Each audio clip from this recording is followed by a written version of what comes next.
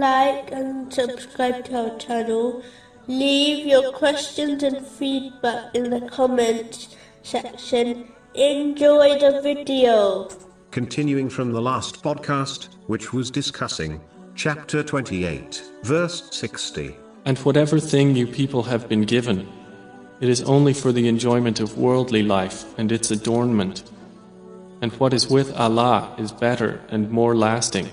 In a narration found in Sahih Bukhari, number 2886, the Holy Prophet Muhammad, peace and blessings be upon him, criticized the slaves of wealth and fine clothing. They are pleased when they receive these things, and become displeased when they do not. In reality, this applies to all non-essential worldly things. This criticism is not directed at those who strive in the material world in order to fulfill their needs and the needs of their dependents, as this is a part of obeying Allah, the Exalted, but it is directed at those who either pursue the unlawful in order to obtain wealth and other worldly things in order to satisfy their desires and desires of others, and it is directed at those who pursue non-essential, lawful things in such a way that it causes them to neglect obeying Allah, the Exalted, correctly, by fulfilling His commands, refraining from His prohibitions, and being patient with destiny, according to the traditions of the Holy Prophet Muhammad, peace and blessings be upon him. This prevents them from preparing adequately for the hereafter and their final judgment.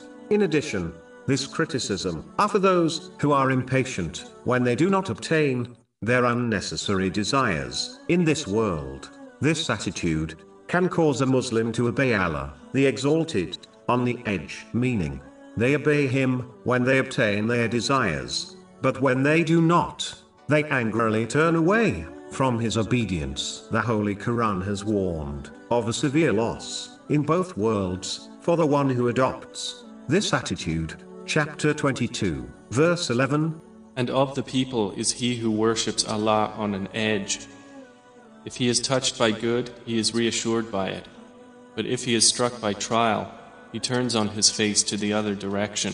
Muslims should instead learn to be patient and content with what they possess, as this is true richness. According to a narration found in Sahih Muslim, number 2420, as a person full of desires is needy, meaning poor even if they possess much wealth. A Muslim should know Allah, the Exalted, grants people what is best for them, and not according to their desires, as this, in most cases, would lead to their destruction.